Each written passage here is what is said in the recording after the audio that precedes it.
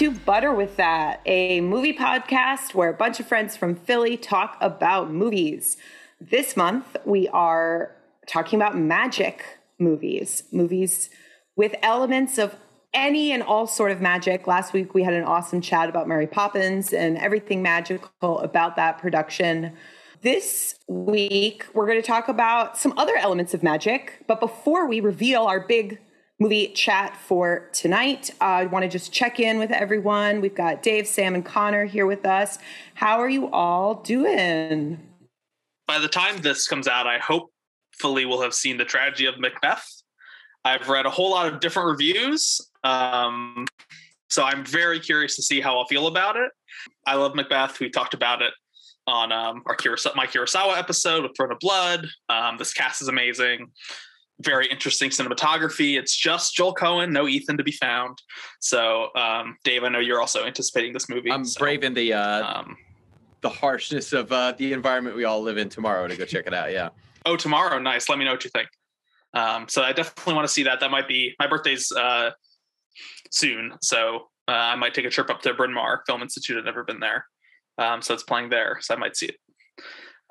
So anticipating that, but I did revisit an old favorite, which was maybe one I was going to pick for Magic Month, but I don't think I will, is Tim Allen's The Santa Claus. I think longtime listeners and personal friends will know that I have a huge soft spot for the Santa Claus trilogy. Every time I watch the first The Santa Claus, I feel like I appreciate it even more, and the weird questions and the weird universe that it creates.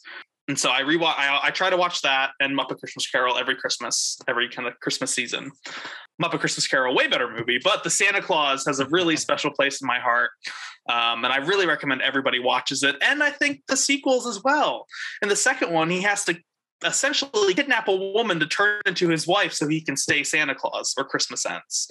In the third one, Jack Frost turns the North Pole into Disneyland, and Martin Short plays Jack Frost. So it's like a Lars von Trier Christmas. It's only a smallish part of the movie, but it's as far as a G-rated end cap of a trilogy go for a Tim Allen Santa Claus movie. I think that there's some interesting stuff in the third one.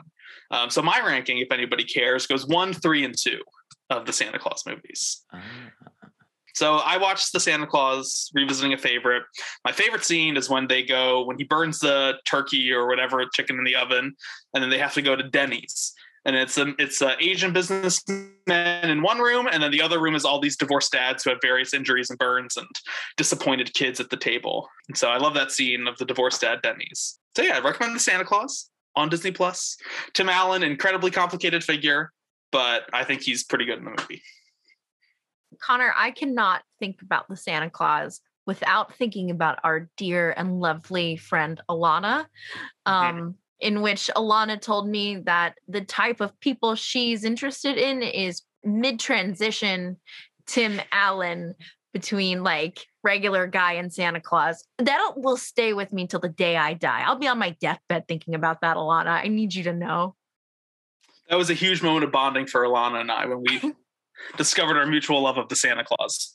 From one confusing thing to the next, the movie I saw recently is called The Guilty with Jake Gyllenhaal. Essentially, he is a police officer that gets into some sticky business. He kills a kid. And so he's been kicked off active duty and instead is a 911 dispatcher. And he gets this like really terrifying call of a woman who he thinks has been kidnapped. And then the movie follows through that. And it is anxiety filled. It is a ride. It makes me like hate cops even more, honestly, like ACAB, including Officer Jake Gyllenhaal. But it was a super, super interesting idea, especially I love the show 911. So I enjoyed it in that part. Are there two more different movies than The Santa Claus and Guilty? The Guilty, yeah. I don't know. Well, wild card to shuffle into the deck, no pun intended for this week's episode, would be a movie that I saw over the holiday. That would be a Hulu original called Plan B. As a Natalie Morales film. I was really blown away by it. It's a really fantastic, sweet little film that is about, well, it's sort of like a coming of age, like raunchy teen comedy. And I mean, like raunchy where the capital R, it does have like an almost like extended Dirk Diggler at the end of Boogie Nights scene at one point in the film. But it's also really heartfelt and a really interesting exploration of the restriction of reproductive rights for women in specifically South Dakota, but in legislation that is reflected nationwide. So really interesting movie that was really heartfelt and turns in two of the best performances I've seen this year from its two leads. So I would recommend that, although I would caution folks that it is a raunchy teen comedy in every way you might expect, but is very, very good movie. That sounds great. Yeah, when you when you had mentioned it in the group chat, I looked it up. I was like, "Ooh, that looks good." I got to make up a new email to get another free Hulu subscription. So as soon as I do that, I'll put that on my to watch list. Well, great summary of recent watches. We are going to now transition into our next Magic Month movie, which is called In and of Itself. This movie came out in 2020, at the end of 2020, I believe, and I think on Hulu towards the beginning of 2021. And it is a film version of an off-Broadway stage play or production, I should say, that was written and created by performance artist, magician, actor, visual artist, Derek Del Gaudio. And the movie version, and the stage production also was directed by Frank Oz, and this film version is directed by him as well. Frank Oz, known as a puppeteer, actor, director, most famously known for creating and voicing Yoda.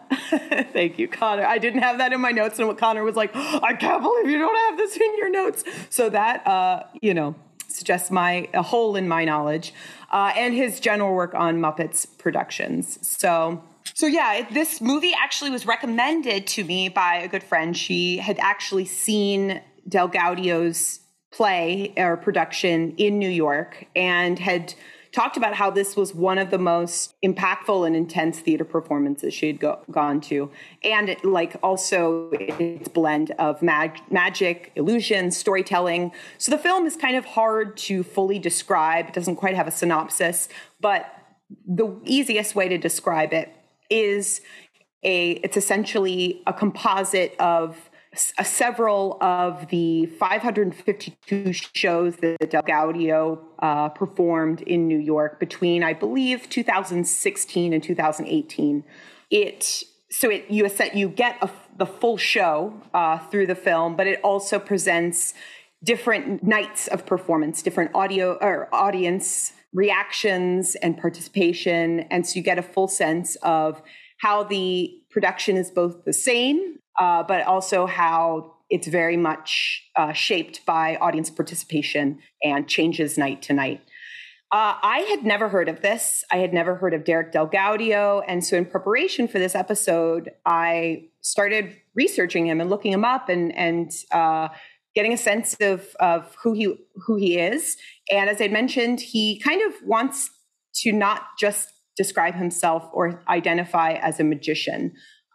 His background is in card dealing, performance art, visual art as well. He worked in Los Angeles as a bust-out dealer, which is a phrase I had never heard of. It's someone who is a sleight of hand expert hired to secretly favor specific players in high roller poker games, using deals and shuffles to ensure that the house wins a lot of the time. And so he really built his card trick chops through dealing in those ways. He worked at the Magic Castle, which is a big LA magic venue. He was titled Magician of the Year in 2016. He also consulted on Christopher Nolan's film, The Prestige, which is kind of interesting. Mm-hmm. So he's really well regarded, very famous within the magic world. And he's also a big favorite of Stephen Colbert, who also ended up producing the film. I think he really helped translate this stage show into a film because he went to see it and was so impacted by it, turned it into a movie. From what I understand, was this everyone's first time seeing this? Yes, it was my first time seeing it. Had you ever heard of Derek Del Gaudio? Yeah, I've never seen it. I haven't heard of him. This was a totally new, fresh experience. Yeah, same. So we were all, I think, and as I said, I had never heard of him, went into watching this film knowing absolutely nothing, which based on reviews I've read was kind of the suggested way of both seeing the production and seeing the movie. So I have some questions that I wanted to kind of delve into, but I'll first kind of open it up to the group with, I would say let's start off with what's our background with magic, or have we been to a lot of magic shows, or what's kind of our feelings about going to magic shows and engaging in the performance of illusion and magic? This pick and the idea of magic is interesting. I was a theater major, for those who don't know, in college. And so I love the idea of performance and what a performer can do to win over or to alienate an audience. So I like the idea of magic. I think it's done incredibly well in many movies, such as The Prestige, which you name dropped, of like the world of magicians and who magicians are. I don't think I'm personally enamored with like a magic show, but the idea of sleight of hand, and I think what he does in this quote film, I'm sure we'll talk about, is this a movie or film or not? What does that even mean? I think a magician going this route with like a performance, I think is really interesting. And for me, I was pretty compelled for a lot of the movie. So I think that's kind of where I stand on magic. Yeah, I mean, I want to make a clear distinction between like magic witchcraft and then magic with like sleight of hand and like the Harry Houdini, Chris Angel, those types of people. When it comes to like performative magic, like Chris Angel or whatever that other David Blaine, I think is what I think. I think they're like a little bit of pukes, but you know what? I'm always interested to see what they have to offer. That's a really important distinction too, Sam. When we say and think about magic, there's so many definitions and connections and associations with magic. Well, as I'm sure we'll cover, when this experiment is laid out to the audience, there are note cards at the entrance of the theater saying, "I am such and such," and then it will be a noun, a descriptive noun of what a person could be, what identity they feel best suits them. In this context, I would have to go ahead and tear down the "I am a skeptic" note card. I am a skeptic of both magic with a C and K. It's not for me. I respect people of all beliefs as long as it doesn't hurt or obstruct anyone else's lives. But believe what you want. But for me, my mind is just wired to seek explanations, practical explanations. So when I watch sleight of hand magic in particular, I am more often than not trying to unriddle something rather than experiencing it. So I was trying not to do that while watching this, which was difficult. Yeah, I would say my relationship to magic is I love magic shows. And I think I love magic shows with a recognition that I think I'm also at many times a skeptic and trying to figure out sort of the machinations at work of what's going on. But I also just love the magic. Now, I'm speaking from a position, I haven't seen a whole lot of magic shows, but I did go to a magic show for my mom's birthday, and that was a hilarious experience. And I think I just love the environment of magic shows where everyone's kind of giddy to like see what's going to happen. And there's something, and the showmanship of it, I find just charming and hilarious. And so I think that this show is very interesting. And what Del Gaudio has written and envisioned for his performance is sort of, there's certainly elements of sleight of hand, card tricks, disappearing acts, all of sort of the staples of a magic show. But at the heart of it, he has talked about how he really wanted to write a show that's an exploration of identity, of audience connection, of vulnerability, and really kind of pick apart what it means to be a performer in this industry too. He really explores the themes of sort of transactional natures between audience and magician and performer, and how and people's perceptions of each other and assumptions of each other. And he frames his show in a way it's like a kind of a one-man show elements of he weaves elements of storytelling from his own life, allows audience members to share elements of their lives and aspects of storytelling that they draw from their own experiences to kind of weave a tapestry of, as we said, performance art, storytelling, visual narratives, and magic. So I guess a question I'm really curious to know is, what do you, I guess it's a two-part question. What do you think this movie can uniquely depict by being a movie version of the show that an in-person, just attending the show could not? And on the flip side, what do you think is missing by translating this show into a movie? So I really appreciated the fact that we got to see multiple nights. Because, I am also a skeptic. And so I wanted to be like, well, that's a plant. So is this. Of course, he would pull that. That's easy. And we get to see that it was, different identities every night, different people every night. And I like to see that we got, he does a thing in his show where he picks someone to return the next day and he kicks them out of the room before they get to watch the end of the show. And they get to essentially like talk about what the show was up until that point and then make up an ending. And seeing the people write their own and how they all came back. They all came back. They all wrote their own endings. Some were like really personal that made them cry. Some were just kind of funny. I appreciated seeing that, he did follow through on some of these acts, and okay, it wasn't a plant and it was real maybe. But I think that when it comes to the emotional intimacy, I'm normally someone who cries at the drop of a hat, like truly. And I just couldn't. I couldn't with this because it felt so insincere. I don't know if that's something that would have changed if I was there in person, probably, because again, I'm an emotional mess, but maybe being near the people who were having such a sincere reaction to this guy would have gotten me a little bit more. Yeah, definitely really interesting point, Sam, about what does it mean to be there in person and be experiencing this in real time with other people. Yeah, and I suppose having said that, obviously none of us have seen the show in person. But that being the case, I mean, I suppose this reminds me a lot of a lot of what Bo Burnham had to say about the end of his not most recent special Inside, but the one before that, Make Happy.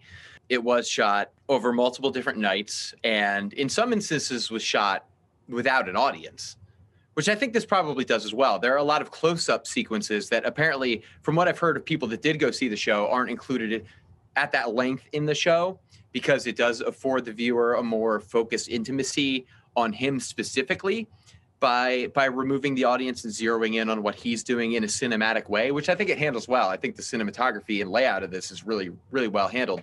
But yeah, I don't know. I don't know that I would have gotten more or less from it seeing it in person. I think it was really interesting to see it laid out so cinematically and with those moments where you're taking advantage of the medium versus the live performance to zero in an audience focus visually.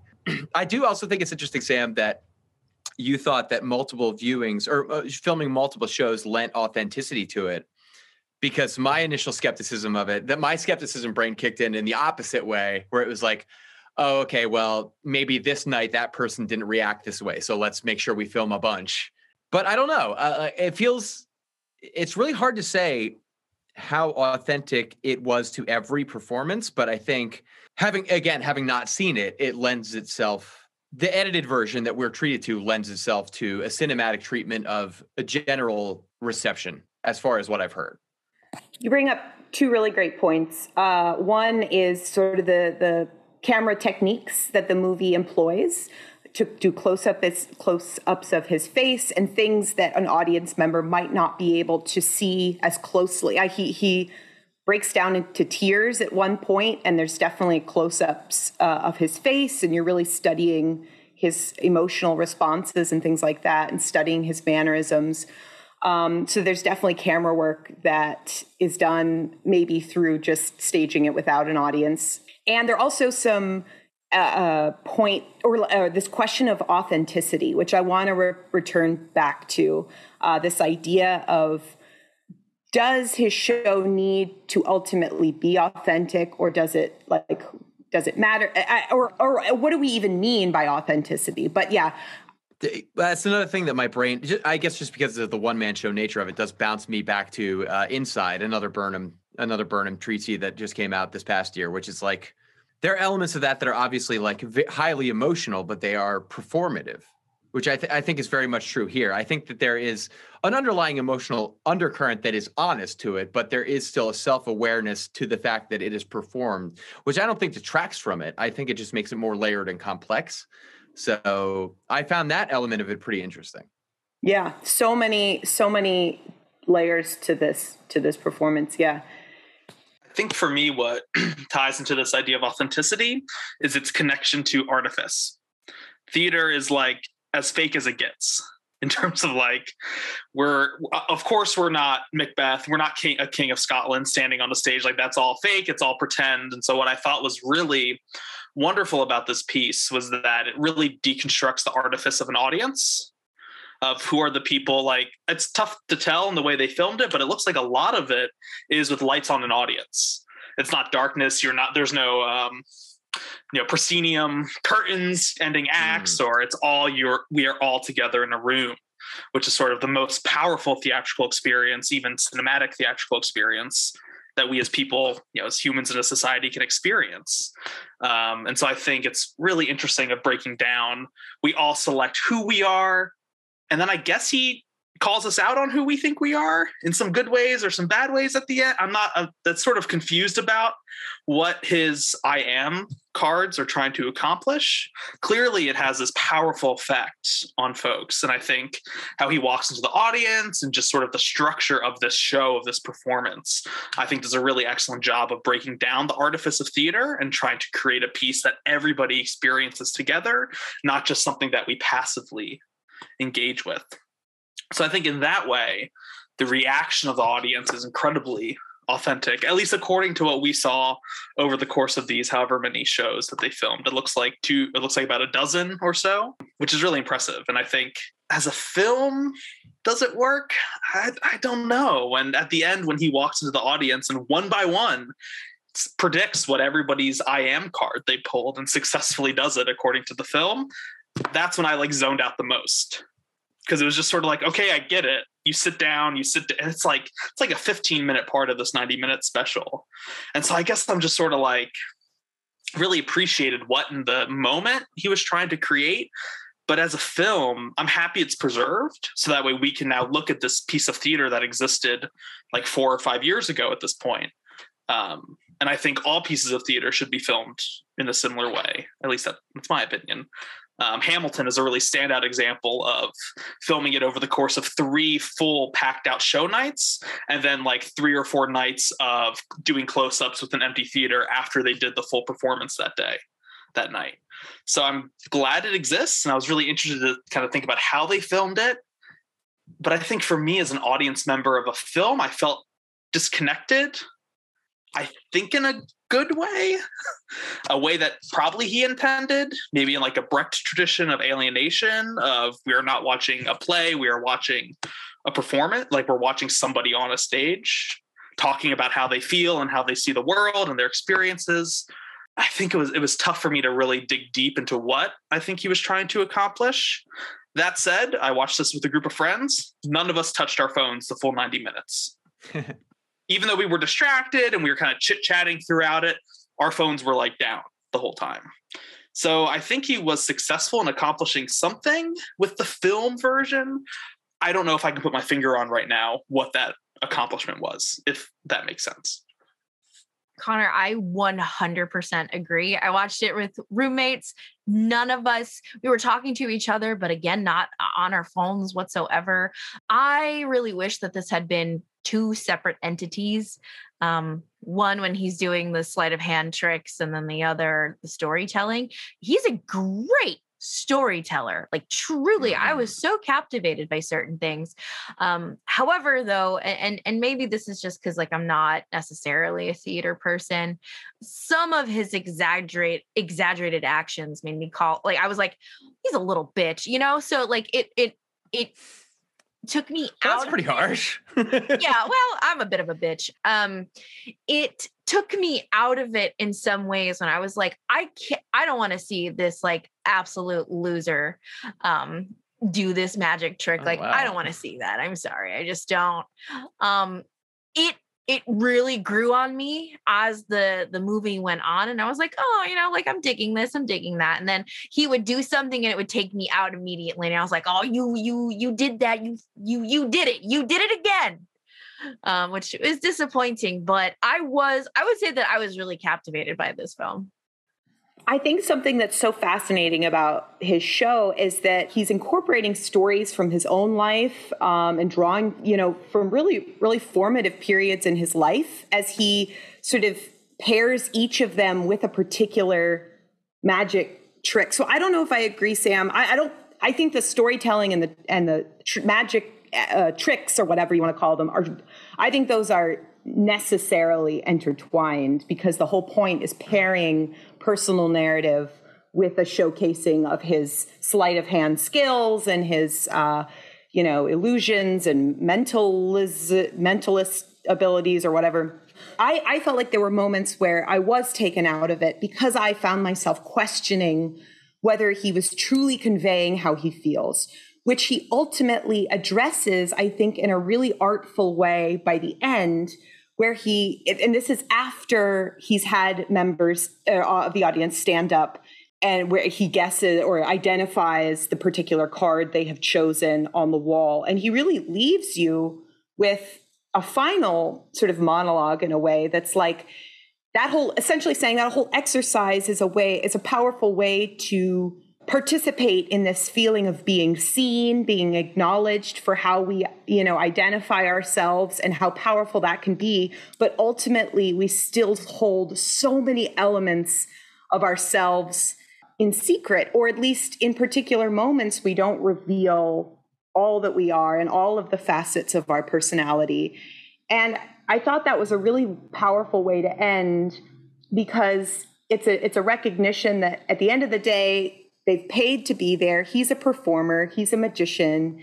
And there's so many aspects, even though he has been vulnerable in some moments, there are moments that he is strictly performing and engaging in that almost transactional relationship. And there's so much that he's still not revealing. And so I'm still kind of wrestling with the different elements of the show.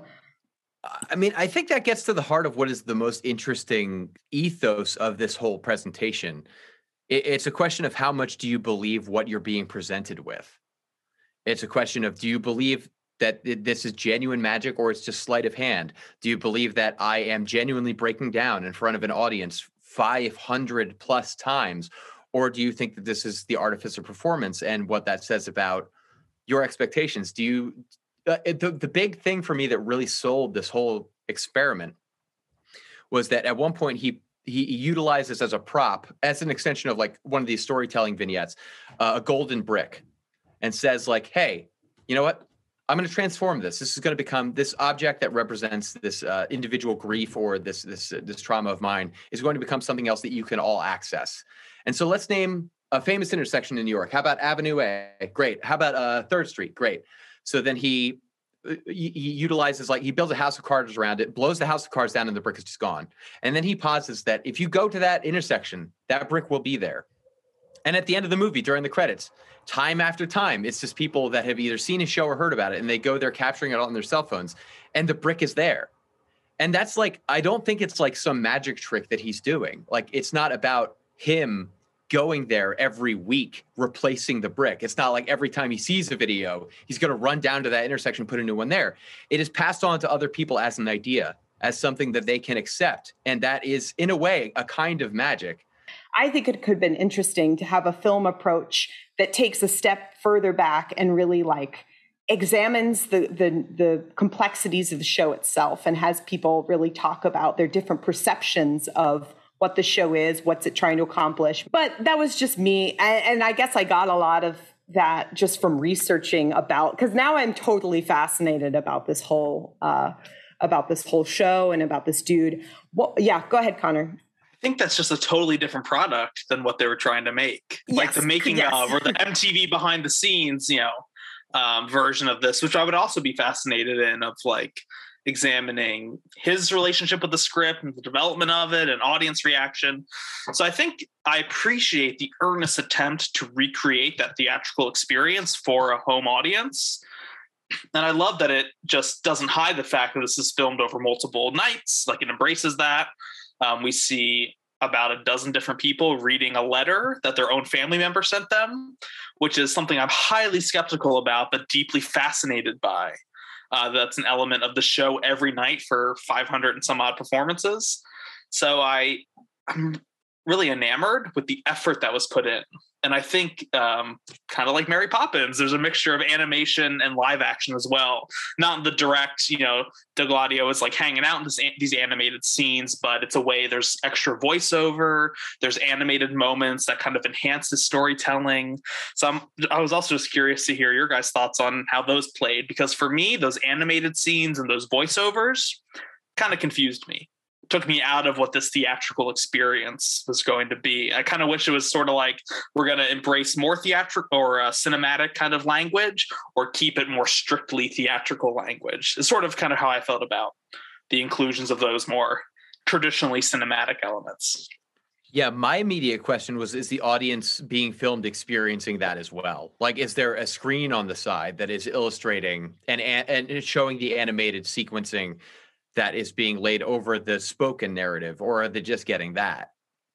Which I don't get an answer to, but I would have been curious to know about. Yeah, I was kind of wondering about that too. And do the animation, so they're animated sort of visualizations of the stories he's telling. Like, a major story he tells is the story of this rouletista, essentially a guy playing Russian roulette night after night and never losing, as in shooting himself with a gun. He keeps adding bullets, and the whole point of the story is that he keeps testing fate, essentially, and keeps skirting death. And it's like, at what point will he ultimately die? And it turns out that he doesn't die of playing Russian roulette. A robber comes and shoots him, but Doug Gladio kind of returns to that element. And I do wonder whether the animations of that story enhance the story or take you out of it. And I don't know if I necessarily go one way or another. What I will say is that a lot of the actual production, like stage production elements, are totally awesome. One of the, like, when he tells that rouletista story and finishes it, he's like essentially acknowledging, like, what was I not revealing to this person that was talking to me? He picks up a bottle, pulls off the label, folds a piece of paper into a boat, and then fits the boat into the bottle and sets it into the wall where there are these illuminated boxes. It depicts these like sunset scenes, and it's absolutely stunning. And so those little visual moments are beautiful. And I don't know whether the animation takes away from that or enhances the stuff that was actually being done on the stage. Yeah, it does feel like a kind of a strange removed aside. It creates some distance between the performance and what is being spoken of in creating that layer of separation that is added animation and so on. I suppose I'd agree with that. I do think all the way the sleight of hand is captured is fantastic. All the card work, which it's interesting because he's basically telling you, this isn't magic. I just know how to do this. But also just like those other little moments where, like, after he like seemingly magically transports this little paper boat into a bottle without having inserted it at all, he then goes to set it back where he got it, which is like a little pedestal. And suddenly this pedestal that he sets it on is no longer enough to support the weight of what he picked it off of. Suddenly it crumbles into sand, which is just an amazing, like, sleight of hand practical thing that, yeah, it does stand a little bit at odds with some of the added animation stuff, I suppose. Although the way that the sleight of hand is filmed, I think, is pretty spectacular. I totally agree with that. And I think the production design is stellar, if not a little on the nose with like, we have these 6 holes in the wall, and throughout the night, all 6 of these holes will be interacted with in some way, and something at the end happens with these 6 cutouts in the wall. The inherent roulette, yeah. So inherent roulette, like I get it, and then there's one left at the end. Yeah, I get it. I appreciated that, but then part of me was like a little, okay, like this is just a small production off Broadway. Like the set design is really great for this theater experience. But if you're going to incorporate animation, it just feels like they did it for the storytelling, just to kind of spice up the storytelling, which I don't think the performance was captivating. His performance is captivating enough where it's like, okay, if we're going to introduce animation, why not incorporate it in different parts? Like if we are trying to break down artifice, can we use the artifice of animation in ways to inform it throughout the piece? It just sort of felt like, well, Hulu's giving us money to do it, so let's just add it because we can, to like try to make it a little more visually interesting than filming a guy talking on a stage, which, just filming a guy talking at the camera is some of the most compelling cinema ever created in countless numbers of movies. So I'm just sort of like, I don't know, I thought the production design was so strong on its own that did we really need the animation? What was the animation adding to this narrative of audience interaction, artifice, and self-discovery or self-acknowledgement? How did animation play into that?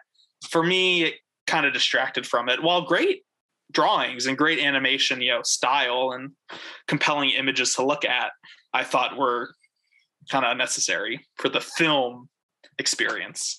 I have a very specific question about your reactions to when famous people started being identified in the audience. I don't know. It feels like it muddies the waters of the broader abstract humanism of the idea. Because like obviously, we see Bill Gates and we associate him specifically with his thing. We see Larry Wilmore and we're like, oh, he has his thing. And like the idea is like deconstructing identity, knowing that there is a broader human being beyond that. But I can appreciate that more when it's a total stranger versus someone that has marketed themselves as something. That was definitely a moment where I was like, I feel like it's tiptoeing into like inspirational TED Talk moment. Yeah, big time. And I was like, this show is so much more than that. If they had just had some like editorial restraint enough to be like, this is an impactful show. We don't need to prove it by depicting famous people that deem it worth enough to have spent money to go see it. Yeah. Tim Gunn just like crying. My roommates and I were like, was that Tim Gunn? And then, is that Bill Gates? So I don't know. For that emotional intimacy, I was too caught up focusing on them. It does kind of take the moment away from people you don't know, too, when it's suddenly like, oh, Bill Gates, as opposed to like, you're a poet. And this is someone who acknowledges that and feels it in their soul and then sits down. And then it's like, oh, this isn't literally it, but it's like, oh, you're Bill Gates, the software designer. And he's like, yes, indeed. And then he sits down. For me, it was sort of like, yeah, exactly what you hit on. And then there's somebody who says, I am nobody. And that is such like one of the most powerful moments. Big, yeah. But then it's also like, oh, well, Bill Gates is there. And so like, what does he need to learn about self-discovery? I guess everybody has their own journey of self-discovery and feel of self-worth. But the moment it just felt like a flex. I was like, Bill Gates came to our show and Stephen Colbert produced our show, produced this film. And it just felt like it took away from, I mean, maybe you can view it as deconstructing audience anonymity, but I don't know. It felt like a flex rather than which maybe is just the cynical me, but I would rather see 1 million people pick the nobody card and him say that than one Bill Gates in the whole movie. Yeah. I think one of the most fascinating parts of that sequence is the fact that in that whole setup, so people walk into the show, they see a whole wall of the cards, they pick any card that says I am. But at the end of the show, when it's the big reveal of him correctly identifying what card people pick, he first says, for those of you who feel like you responded to the prompt honestly, stand up. So not everyone in the audience stands up. And that I found particularly intriguing. And yeah, I mean, maybe it's to limit the number of people he has to quickly memorize and identify. But just that there's that added unexpected element of, so the certainty in that space is everyone draws a card. But the uncertain element is, how do people assess their own behavior and evaluate their own behavior, whether or not they chose something that they actually believe that they are, which is I still am was kind of thinking about. There were a lot of times where I made some like big eye rolls during the show, and it happened a lot in this particular moment, because he knows what cards are available, right? He knows there's a nobody card. He knows there are other kind of like emotionally heavy cards, so he knows somebody's going to pick it, right? But I just thought that was like one surefire way of getting everyone else to be emotional, is having someone pick and you identify the nobody. And so I don't know. I thought that was like cheap. The one thing I think is interesting about that is that it never confirms or denies. I mean, it sort of does. Like, it's like this notion that like he goes through a score of people and then says in one shot, which we can presume, because it's pretty consistent, is from the one show, one performance. And he's like, if I've got it right, then you can sit down. And like everyone he's done sits down. One thing I thought would be tremendously interesting is if we got some insight into if and when he got it wrong. Because if he did get it wrong, it proves the point of his show. People pick out what they feel encapsulates themselves in its entirety, and then come to discover through the context of his show and the ethos that it presents that there is more to you than just the one thing you would self-assign based on a list of prompts. So like, part of me hopes that like, I think it would be more magical in a way if the audience simultaneously realized that like, hey, he's got mine wrong. I wonder if he got everyone else's wrong. And does that matter if in a way it's right, because we all contain multitudes. We're not all one individual thing. It's more surprising if he gets it wrong and everyone agrees that that doesn't matter. So that question would be addressed in my film of the filming of the show.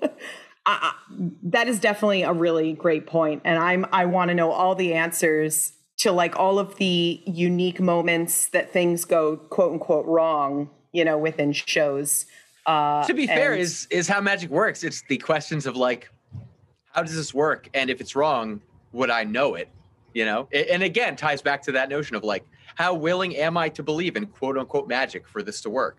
And, folks mentioned it towards the beginning, this notion, not only performance of Del Gaudio, but audience performance. And would you be brave enough to be like, no, that was not mine, after 25 people have been like, oh my God, and like in tears.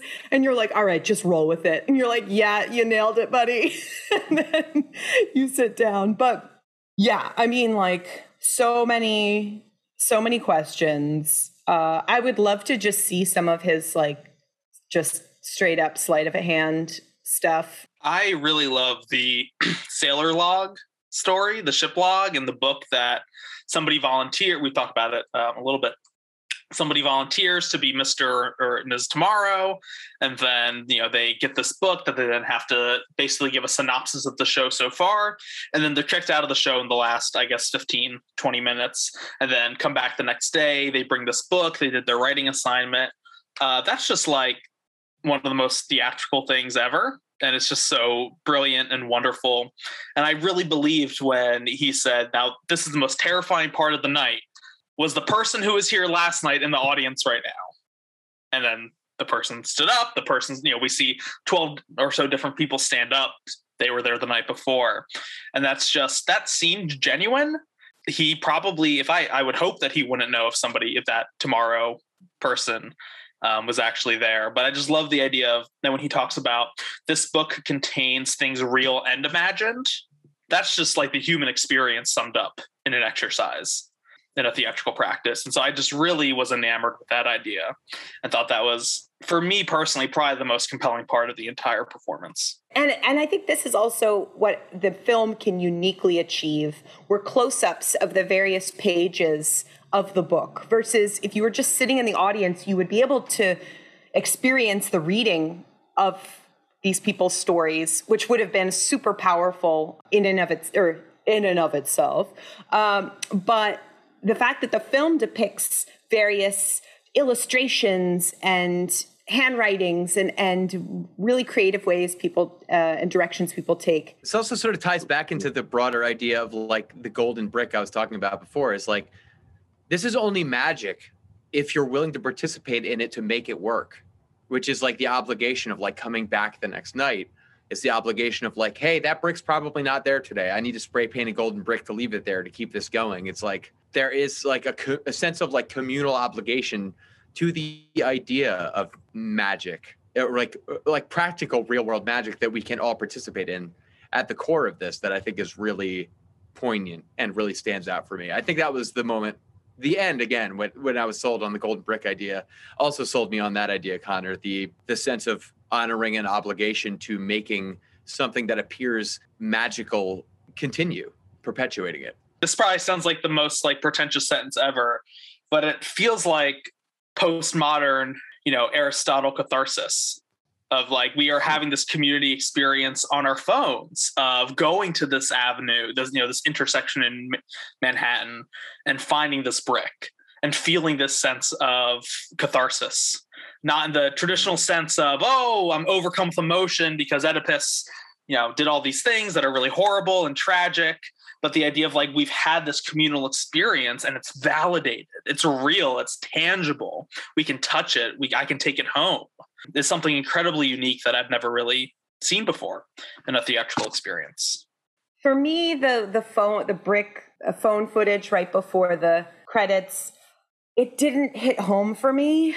And I wonder if it's because it was missing that communal element of having just experience. And that's why I think that having gone to the show, it's kind of like you've experienced this performance with other people in the same room, and you go your separate ways, but return to a spot and see something that's so singularly unique to the shared experience that you had with those other people in that room. I feel like part of me while I was watching that, I was like, that's what must be so unique about the show that in my opinion, can't necessarily be recreated in the film. Even though I like, film is so connecting. You don't have to be in the same room to experience a shared like connection to a story and things like that. But that I felt I wanted to feel the emotional weight of that. But yeah, magic is definitely one of those wild things. But I always wished I was good at card. I only know one card trick, and it's, the easiest one in the book. So for those of you who maybe are familiar with this show or have seen this movie, I think we all would be so curious to know your thoughts about this production. This was definitely a meaty one, and I think everyone brought up some really, really fascinating points, and this is why I love talking about movies with you guys. And thank you, Courtney, for this suggestion. This was a blast to talk about if you're listening to this episode. And we're going to continue our Magic Month with our Magic Month next week. Looking forward to that pick. But in the meantime, want to shout out Movie John Podcast Network, a whole collection of amazing podcasts out there. So be sure to check them out. Check out our socials. We're Butter With That 1 on Twitter. We are Butter With That Podcast at gmail.com. And we're also on Instagram at Butter With That. I get so stressed when we get to this part because I can never remember. Guys, listeners out there, I think we've said this before, but this is our most intense part of the whole podcast, where we have to remember all the handles. That is really hard. For as much research as we do for each of these episodes, the hardest part is just naming the fucking socials. So check them out. We're there. We're everywhere. And as we say, have a good whatever. We'll see you next week.